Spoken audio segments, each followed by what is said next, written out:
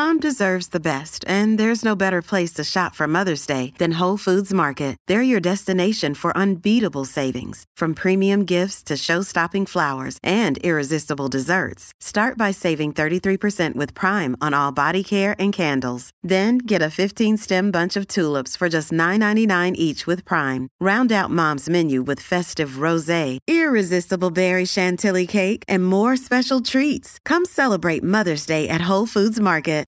You are listening to As a Woman, episode 115, Pelvic Pain with Dr. Sonia Bahlani. Welcome to As a Woman, the podcast hosted by fertility physician Dr. Natalie Crawford to educate and empower women. Each week, learn about your health, your fertility, and how they relate to your true self. Become a part of the community fostering collaboration over competition while learning how to authentically find your voice and amplify others as a woman. Hi, friends. I'm so glad to have you on the podcast today talking about a topic that does not get nearly enough attention, and that is pelvic pain.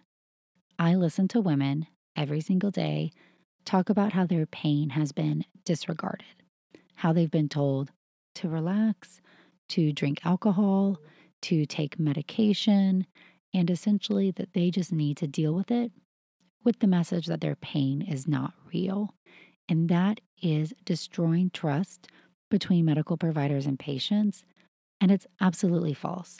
So I'm very, very honored to bring you this episode on pelvic pain and some of the causes with a dear friend of mine, Dr. Sonia Bahlani. Sonia completed her Doctor of Medicine at Virginia Commonwealth University School of Medicine in Richmond. She then had a residency in OBGYN at New York Presbyterian, and she joined the Smith Institute for a fellowship in the urology department under the mentorship of Dr. Robert Moldwin, who is a pioneer in the field of pelvic pain.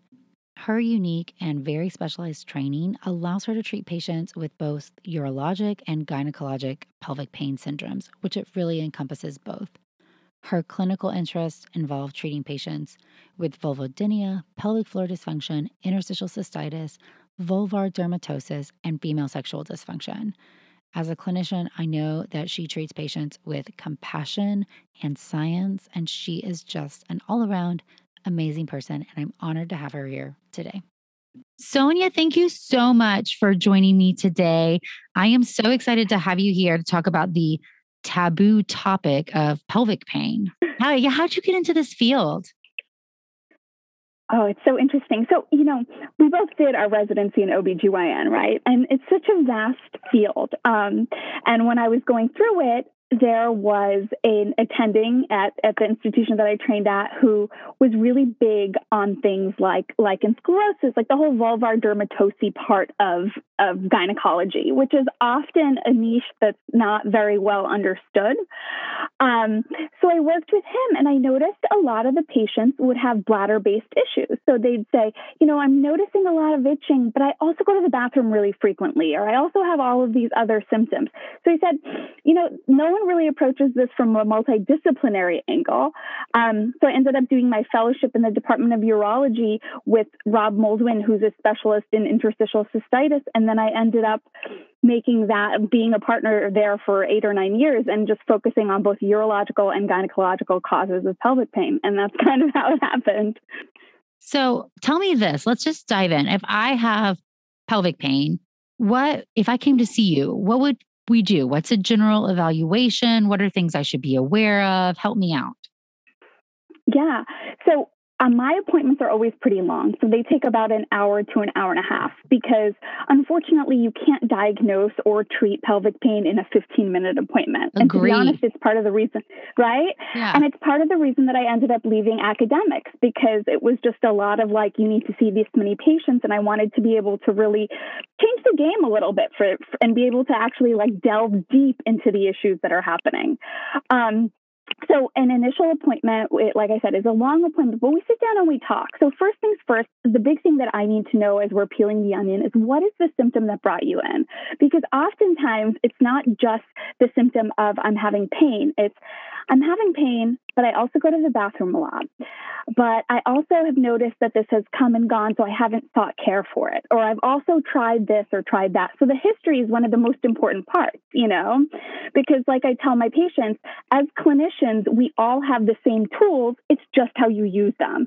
So, we have to just make sure that we're utilizing the tools that we have appropriately with evidence, but then also making sure that we're really tackling every symptom that is bothersome, because what we do is a real quality of life issue, and so I think that's why it gets ignored so much, because people are like, oh, well, it's not something that's terminal, but you can't look at it like that. Do you know what I mean? Because when it's affecting your quality of life, it can really alter everything, the way that you view all of your life. And that's really why it's so important.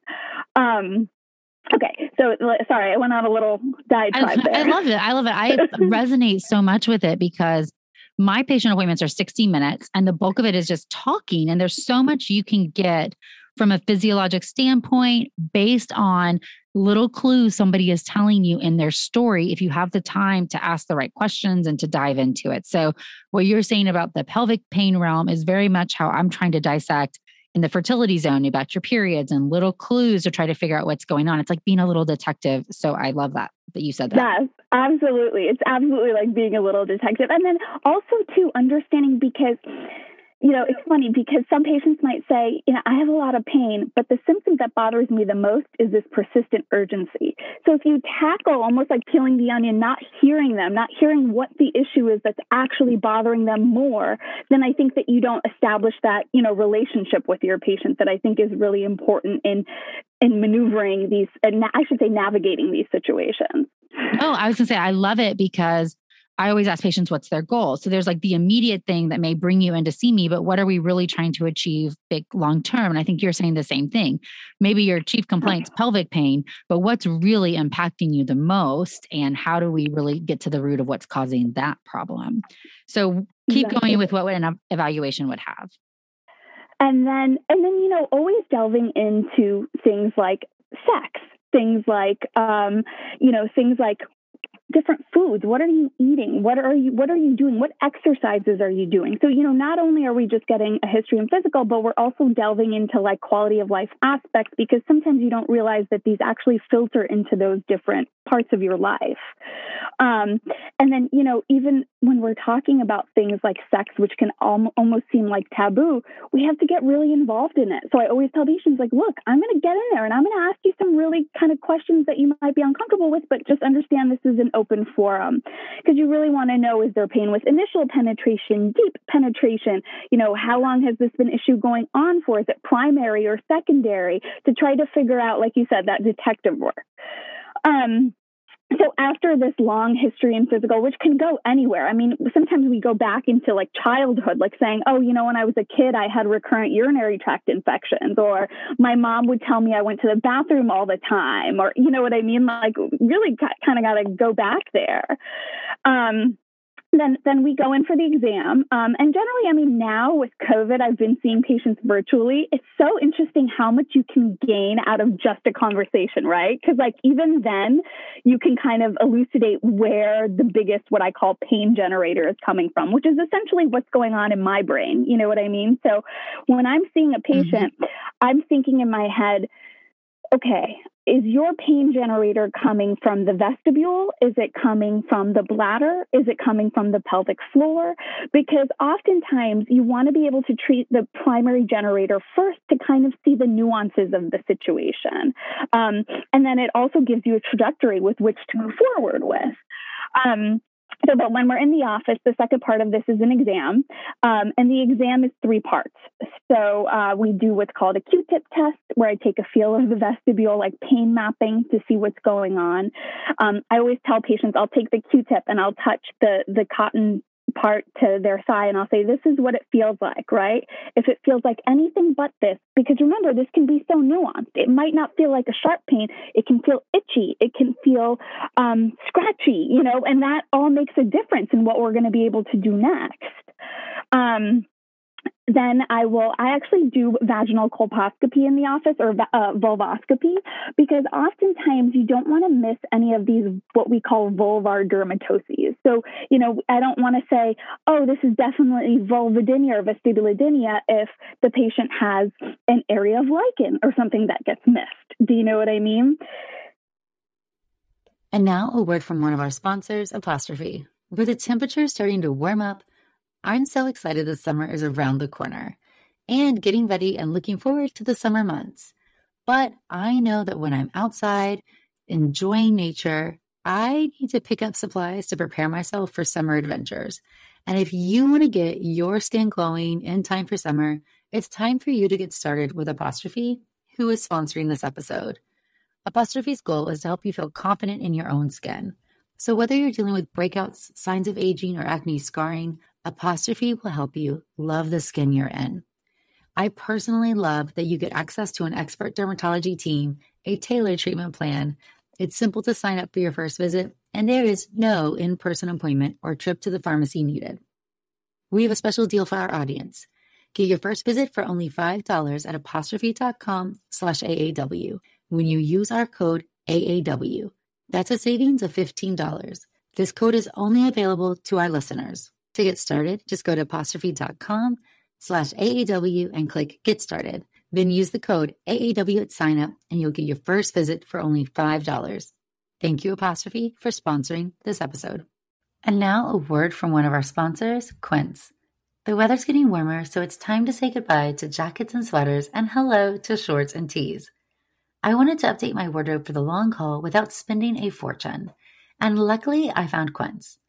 Now I've got a lineup of timeless pieces that keep me looking effortlessly chic year after year. The best part is that Quince items are priced 50 to 80% less than similar brands, but Quince partners directly with top factories, cutting out the cost of the middleman, passing the saving to us, and only working with factories that use safe, ethical, and responsible manufacturing practices. I personally cannot wait to wear my cute tan linen set this summer. So it's your turn to get warm weather ready with Quince. Go to quince.com/AAW for free shipping on your order and 365-day returns. That's QUINCE.com/AAW to get free shipping and 365-day returns. Quince.com/AAW. Thank you, Quince. And now a word from one of our sponsors, Ritual. Did you know that women were excluded from clinical research policy by federal law until 1993? But women belong in scientific research. They're essential, and Ritual knows this. I choose Ritual multivitamin every day because it is easy to take, and I know that I am getting high quality and traceable ingredients in a clean and bioavailable forms. In fact, Ritual conducted a university-led human clinical trial for their Essential for Women 18 Plus multivitamin to assess its efficacy, and the results showed increase in vitamin D levels by 43% and omega-3 DHA levels by 41% in just 12 weeks. No my shady business. Ritual's Essential for Women 18 Plus is a multivitamin that you can actually trust. Get 25% off your first month at ritual.com/AAW. Start Ritual or add Essential for Women 18 Plus to your subscription today. That's ritual.com/AAW for 25% off. Thank you, Ritual.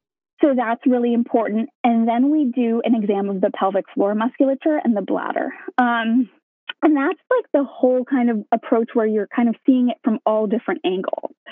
For example, I'll have patients that come in and say to me, I go to the bathroom 30 times a day. I feel like my stream doesn't start well. I have pain in my bladder, and I've been told I have interstitial cystitis. And, nothing helps me. And then we take a feel of their pelvic floor, and it's actually coming from the pelvic floor muscles because the bladder contracts, the pelvic floor doesn't fully relax. So now all of their urological symptoms actually have nothing to do with the bladder. You know what I mean? And that's that nuanced approach where they've been put on all these overactive bladder medications and nothing's worked. Well, we didn't actually get the pain generator, and that's why. I love this approach. And I want you to back up for a minute because majority of people listening to the podcast think pelvic pain and endometriosis, and we will dive into endo in a minute. But what are all these other things that are on your different talking about so people can be aware of what is interstitial cystitis? What are all these vulvar dermatosis? Yeah, no, I forget. And thank you for saying that. But yes, and I appreciate that too, because I think that endometriosis has become a term that's so widely used in so many different ways. And people have all these different definitions. You know this better than I do. So many different definitions of it. But endo, first off, is not the only thing that causes pelvic pain. And I think we need to say that from the mountaintops, loud and clear, because the last thing that you want, which I see in my office daily, is someone who undergoes excision surgery, ablation surgery for pelvic pain because of endo and still comes in pain. Why? Okay. Why? Because most patients with endometriosis also have other pain generators, including the bladder. So if the pain is coming from the bladder, there's an entity known as interstitial cystitis. Interstitial cystitis is also called bladder pain syndrome. We don't exactly know what causes this, but we believe that it's secondary to inflammation inside of the bladder that essentially degrades what's called the GAG layer, or the glycosaminoglycan layer. When that layer is degraded, think of that layer like a varnish for the bladder. It protects the bladder. So when that layer is degraded, what happens? When your bladder fills with urine, you get a lot of pain.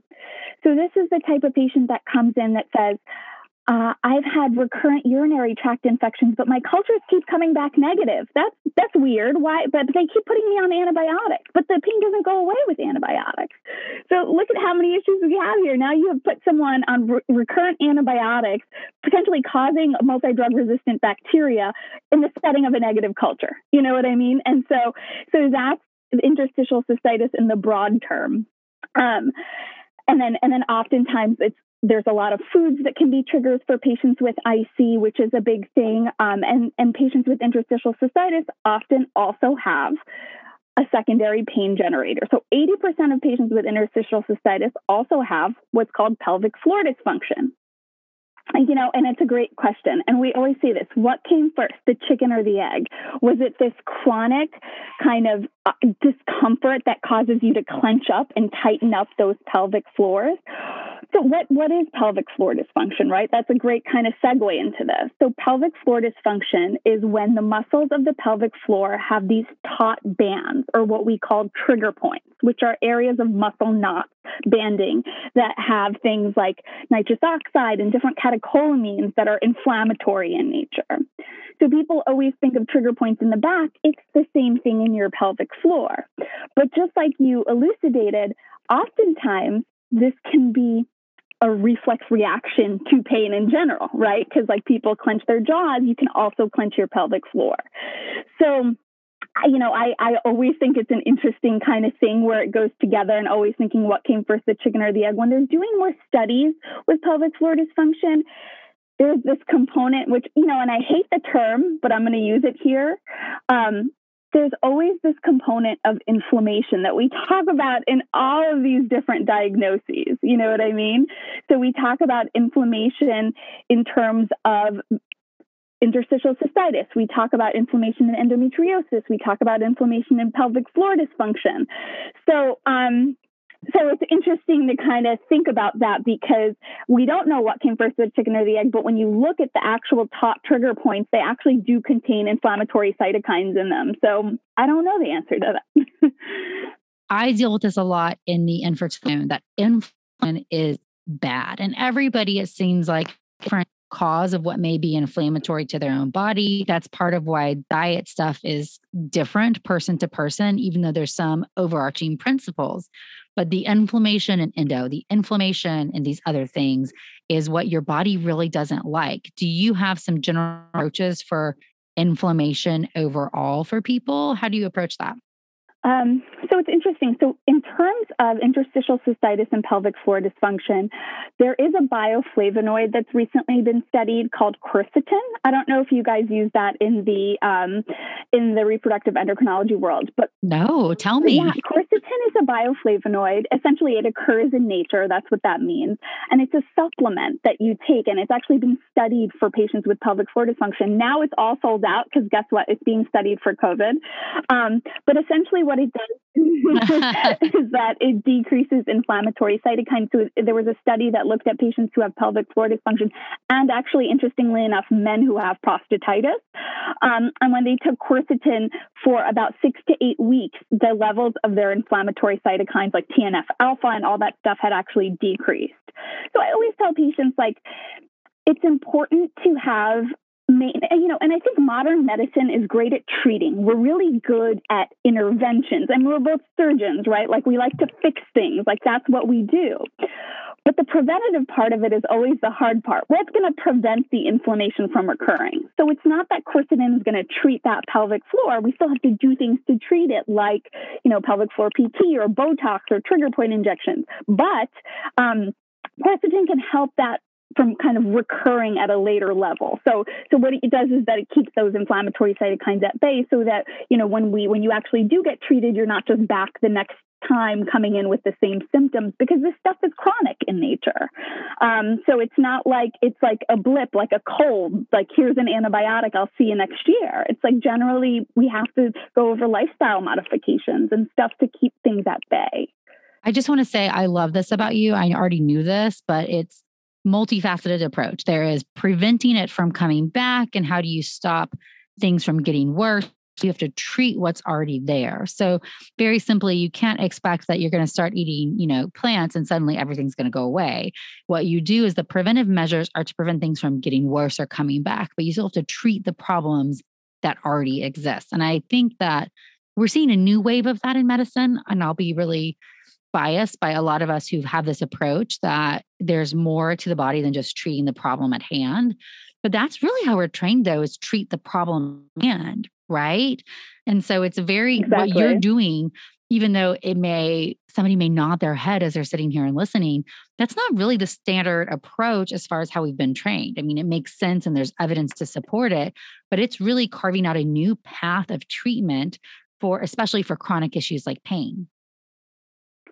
Exactly. No, and I think it's great. And I'm sure in your world you have similar, I know they talk a lot about diet with endo and even diet with patients with interstitial cystitis. I always, at least in my world, what I always tell patients is that a trigger for you may not be the same trigger as patient B. Do you know what I mean? So saying I'm not going to eat a tomato ever because tomatoes are bad is not necessarily the way to go. You know what I mean? So it's an interesting kind of aspect to it because it's so individualized, like you said. So quercetin is one thing that they've looked at for the anti-inflammatory approach. They've also looked at diet, but like I said, that's super individualized. And it really also depends on the type, on what we're talking about, because a diet for things like, recurrent yeast is going to be different than a diet for patients with interstitial cystitis or endometriosis. And the data on it, and I'm sure I don't know what you think about this, but I'll be really honest, the data on it is really not so great. And it's not great data because there's a huge selection bias. The people that are going to respond to these studies are the people that are diet sensitive. Do you know what I mean? And so you're kind of like, it's very confounded in my opinion. So it's tough to draw like rules directly for diet from that. Yeah, I think it's really hard. I mean, my world is in endometriosis mostly. And one, we both know that the diagnosis is tough because it's surgical. So what proportion of people getting enrolled in the study? And two, the outcome can really vary. Is it pain? Is it progression of disease, which of course requires a secondary surgery? And then with the outcomes that we look at, it does look like red meat, for example, is inflammatory and endo, and you have worse pain and it looks like worse disease. But then if you just ask about meat in general, that's really murky because some studies include fish, which tend to be anti-inflammatory, and some studies separate them out. So I think that we tend to group foods in our brain as one thing or another, where really it's very hard to study each individual food separately to see what they do. So I agree with you. I think, and I always say this when I talk about diet and fertility, is that no nutrition study is really awesome because it's very hard to control for all the confounders. And your outcomes are very interesting in, at least in mine, like the reproductive world, and probably yours too, a lot of it's subjective. Like, do you feel better? And then what part of feeling better is all the other stuff you're doing besides your diet changes, right? So it's very, very tough to study. No, absolutely agree. We'll go back to talking about the different causes of pelvic pain, because we didn't even talk about vulvar issues or vulvodynia or any of that for people who don't know what they are. So easy. So I'm going to kind of separate out vulvar dermatoses from what's called vulvodynia or vestibulodynia. So let's break this down. Pain in the vestibule, or, and I don't like to say the word vagina because more often than not, that doesn't mean anything. But, if we're just talking in terms of what kind of is known out there, vestibular pain that is not secondary to some type of dermatose, which includes things like lichen sclerosis, where you can have white plaques in the vagina, lichen planus, plasma cell vulvitis. I mean, these are all different diagnoses that can occur in the vaginal area that are actual dermatoses. So it's like going to a dermatologist for eczema on your skin. I mean, that can occur in the vestibule. But as you know, in just our OBGYN residency, it's not something that's really focused on because we have so many other things to focus on. So it's part of the nuance of figuring out where vestibular or vaginal pain is coming from. And that's the importance of the vulvoscopy that we discussed prior to that. So if we take a look at the vestibule under a microscope and, there's nothing there, but there's a lot of pain with the Q-tip test. So when we're taking a feel around the vestibule, there's a great deal of tenderness, discomfort, itching, scratching. It can be secondary to something known as vulvodynia or vestibulodynia. Now, when you break down vulvodynia or vestibulodynia, you can break it down into different causes, okay?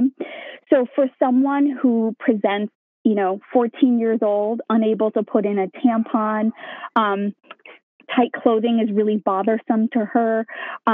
She hasn't attempted intercourse, but is very nervous because, now she knows that there's so many issues down in her vestibule that cause her pain. She's unable to tolerate any type of GYN exam. So that type of a patient, you want to think about something known as neuroproliferative vestibulodynia. Neuroproliferative meaning that the nerves are firing a lot in that area, because there's different ways to approach this. Do you want to approach it from a topical standpoint? In terms of surgeries, since that's what we talk about, a vestibulectomy would be one approach to patients with neuroproliferative vestibulodynia. It wouldn't work for someone with hormonally mediated vestibulodynia or inflammatory vestibulodynia, but neuroproliferative is the one patient population that it would work on, which is a question I get a lot, which is where you actually remove that piece of tissue that is exquisitely tender to downregulate those nerves to help release that pain. So neuroproliferative, hormonally mediated. So this is a controversial one, but I want to hear your thoughts on this, okay? Because I think there's so many different ways to approach this. So hormonally mediated vestibulodynia can occur in postmenopausal women who have undergone menopause, who have a decrease in what's called estrogen and androgens, testosterone in the vestibule, and they can start to have pain. And oftentimes this will present as, I was fine my entire life and now I feel very dry. It can often alter the pH of the vagina. So they can say, I'm getting all these recurrent yeast infections or recurrent BV and a lot of pain with initial penetration. So, in terms of the general GYN world, most people will say, oh, yeah, here's estrace or Premarin or just like a topical estrogen. But much of the data that has occurred, at least in the sexual health world, shows that there's 70% more androgen receptors in the vestibule than even estrogen. So not saturating that area with a compounded like estradiol testosterone often doesn't give patients the relief that they would get had they had that compounded cream. and then taking this a step further, it was actually studied in patients who were on oral birth control pills for over 5 years. And they found that patients who were on oral birth control pills for over 5 years could oftentimes have symptoms of hormonally mediated vestibulodynia. This also happened in patients that were on spironolactone for their acne because it makes sense, right? The common connecting factor there is these, lowering of your androgen levels and how that impacts the tissue. And I always tell people that, it depends on what your issue is. I often, of course, don't see pure pelvic pain. So very often my patients that have, really like sexual dysfunction or vulvar pain are really hypoestrogenic, like hypothalamic disease. That's a very different situation that they're dealing with. But, even in somebody who is ovulating and having their hormone may not be having what they need at the right level of the tissue. So it's such an interesting situation. Yeah. Yeah, no, it is an interesting situation. And I'm glad you said that because I will often work with reproductive endocrinologists as patients are trying to conceive, but they're saying, you know what, I'm having this issue there, and I'll talk to the reproductive endocrinologist. Are you okay with me doing this while you guys are kind of doing your part? And more often than not, they're always like, yes, no, it's not going to affect what I'm doing on my end. You know what I mean? So that's been good. Okay, so we talked about neuroproliferative, hormonally mediated, and now inflammatory. Okay, so we talk about inflammation as a cause for many of these different syndromes. So oftentimes when inflammation occurs at the level of the vestibule for whatever reason, so oftentimes it's an alteration in the pH that can occur secondary, and some people believe it starts with a dermatitis. Again, treatment would be tailored to that inflammation, which can occur, which can kind of be a multitude of things. You can use different topical medications. Oftentimes, especially in inflammatory mediated vestibulodynia, it can occur in patients who have pelvic floor dysfunction because a contraction of the pelvic floor decreases capillary blood flow to the vestibule. And so oftentimes that increases inflammation in the vestibule. So you kind of have to treat both at the same time. So you can see how all of this is related, how it all kind of comes together full circle. It's so fascinating to me because it's such a different world, even though our core training is the same, right? Once you dive off into fellowship, you really become the master of your craft and you rely on everybody else who's the master of theirs. So I am not your pelvic pain person. And I just find it so interesting thinking about how your brain is working as you see a patient and what you're ruling out and in and how you're going to treat them. And I think it really does speak to the importance of people finding somebody who is a specialist in your primary issue if you're not getting what you need from your general OBGYN. A generalist just has certain tools at their disposal and they don't have, or most of them, an hour to dive into these things. And some of the tools to do some of these exams, that's just not built into how their practice is because they're doing so many different things and they're delivering babies and all this other stuff. So I think that that's important to know as a consumer is that if you're not getting what you need from your doctor, it's okay to find or to ask, is there a specialist I can see in this? How can I get more help? I understand, because oftentimes a generalist will rightfully, they do it for fertility too. They try the low hanging fruit. Let's try the easiest thing. See if we can get you where you want to go, because if that solves your problem, you don't have to go anywhere else. So it was easy for everybody. Great. But if it doesn't, then you need to go on to somebody else. So helping patients advocate for that is hard though, because people don't even know you exist, right? Like, do you find so many people come to see you and they say, I didn't even know there were pelvic pain specialists? Absolutely. And that was a huge reason that I wanted to even start my social media presence. Because I said, there's so many people out there that don't even realize that this is a thing, that they could have this specific entity and they're kind of tossed around from physician to physician searching for answers. And then, like you said, everyone's well-intentioned and well-meaning. And that's not that we know. But oftentimes they don't have the tools or the resources to really get to the bottom line with these patients. And so it's been a really important part of my career is bringing awareness to this issue because, so underreported. It's so stigmatized. It's so, and I think that when people realize, oh, I'm suffering from this, but now I realize so many other people are suffering from it as well, it becomes an issue that can be dealt with more easily because you realize how many resources there are out there. Exactly. Just knowing that you're not alone is such a powerful tool in of itself. I want to dive in to endometriosis, kind of shifting gears for a moment. So obviously, I see endometriosis in patients who have, pelvic pain, dysmenorrhea, dyspareunia. So that's pain with your periods or pain with sex. They often have GI symptoms along with their periods too, and that can vary to be bloating, gas, diarrhea, constipation.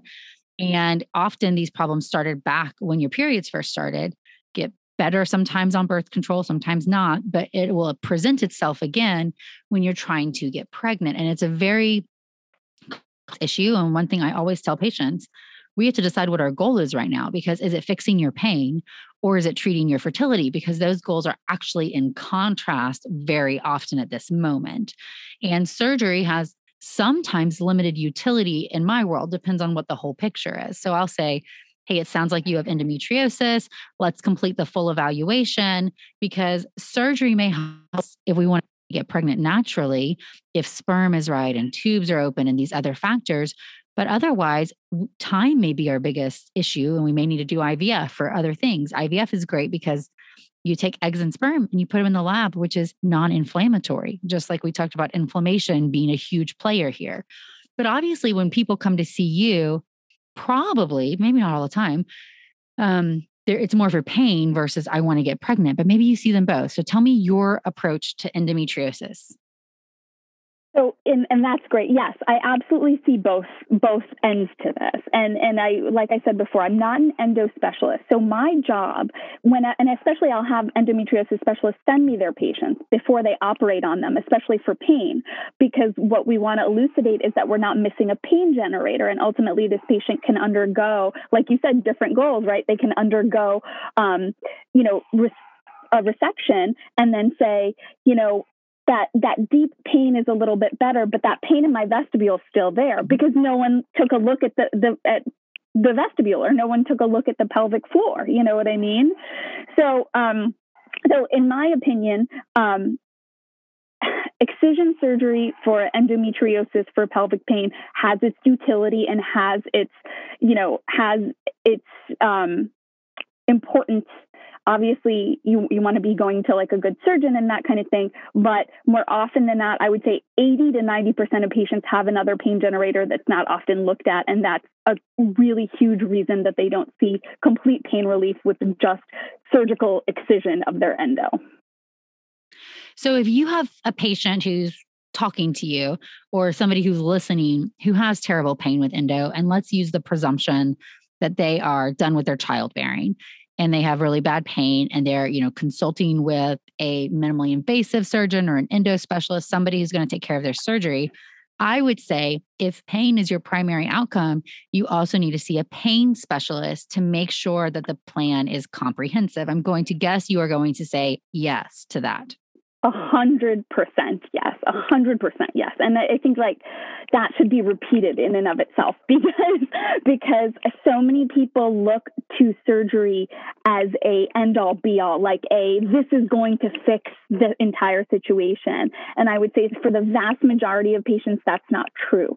And so absolutely 100% agree. And I hope everyone realizes that, like, when you're looking at surgery, any type of surgery for endo, you absolutely, for pain, endo for pain, I will say that, you should absolutely make sure that you have a specialist on hand that is evaluating all other pain generators to ensure that this is the right next step. I think it just goes back to that primary question, what is your goal? And if your goal is pain relief, which is a great goal, right? You should not be in chronic pain. You shouldn't have pain with sex and pain with your periods and dread all these things. So that goal is valid. You shouldn't feel ashamed of it by any means, but very rarely is one thing going to fix a chronic issue, right? Maybe it could have if this was day one of your endo, but this problem has been here for a really long time by the time we're dealing with it. And so you need a team.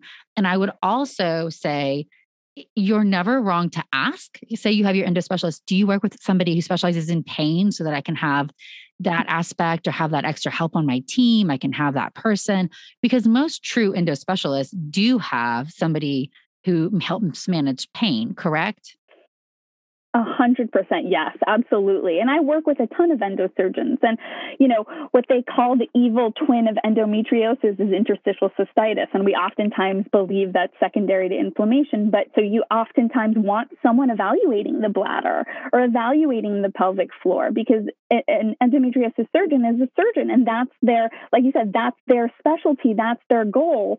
But oftentimes that's not comprehensive enough. And so I absolutely agree with you. And I love that you see this too in your own way, in your own specialty kind of a thing. Do you know what I mean? It's so interesting to me because it's not talked about enough.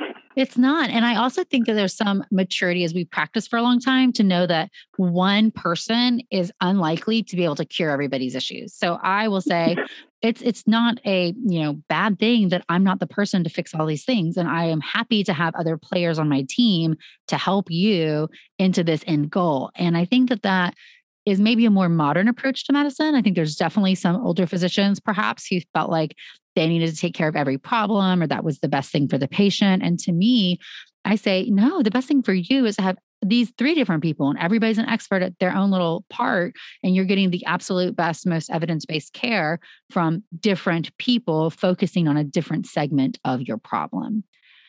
What is something you want people to know who have chronic pain? Because we touched on the fact that this is taboo and there's some stigma that goes along with this. A lot of people have never spoken to anybody about sex or their vagina or any of these words before. So what do you want to tell people about that? I want to tell people that it's more common than you think. So if you are suffering, you're not alone. And this is a entity that I think is very underdiagnosed, that is very stigmatized, but it shouldn't be, okay? I want to also let people know that there are so many things we can do, because I feel like one of the biggest misconceptions with chronic pain is that you just have to live in it, and that is just your life. And that is not true. And I can honestly tell you that, 97% of my patients live a normal life, regardless of their diagnoses, because that's part of any doctor-patient relationship. We want you to have the life that you deserve, and you can, and you should. And so if you're experiencing any of these symptoms that we kind of discussed today, even if you don't know what's going on, like maybe you're like, I'm not sure.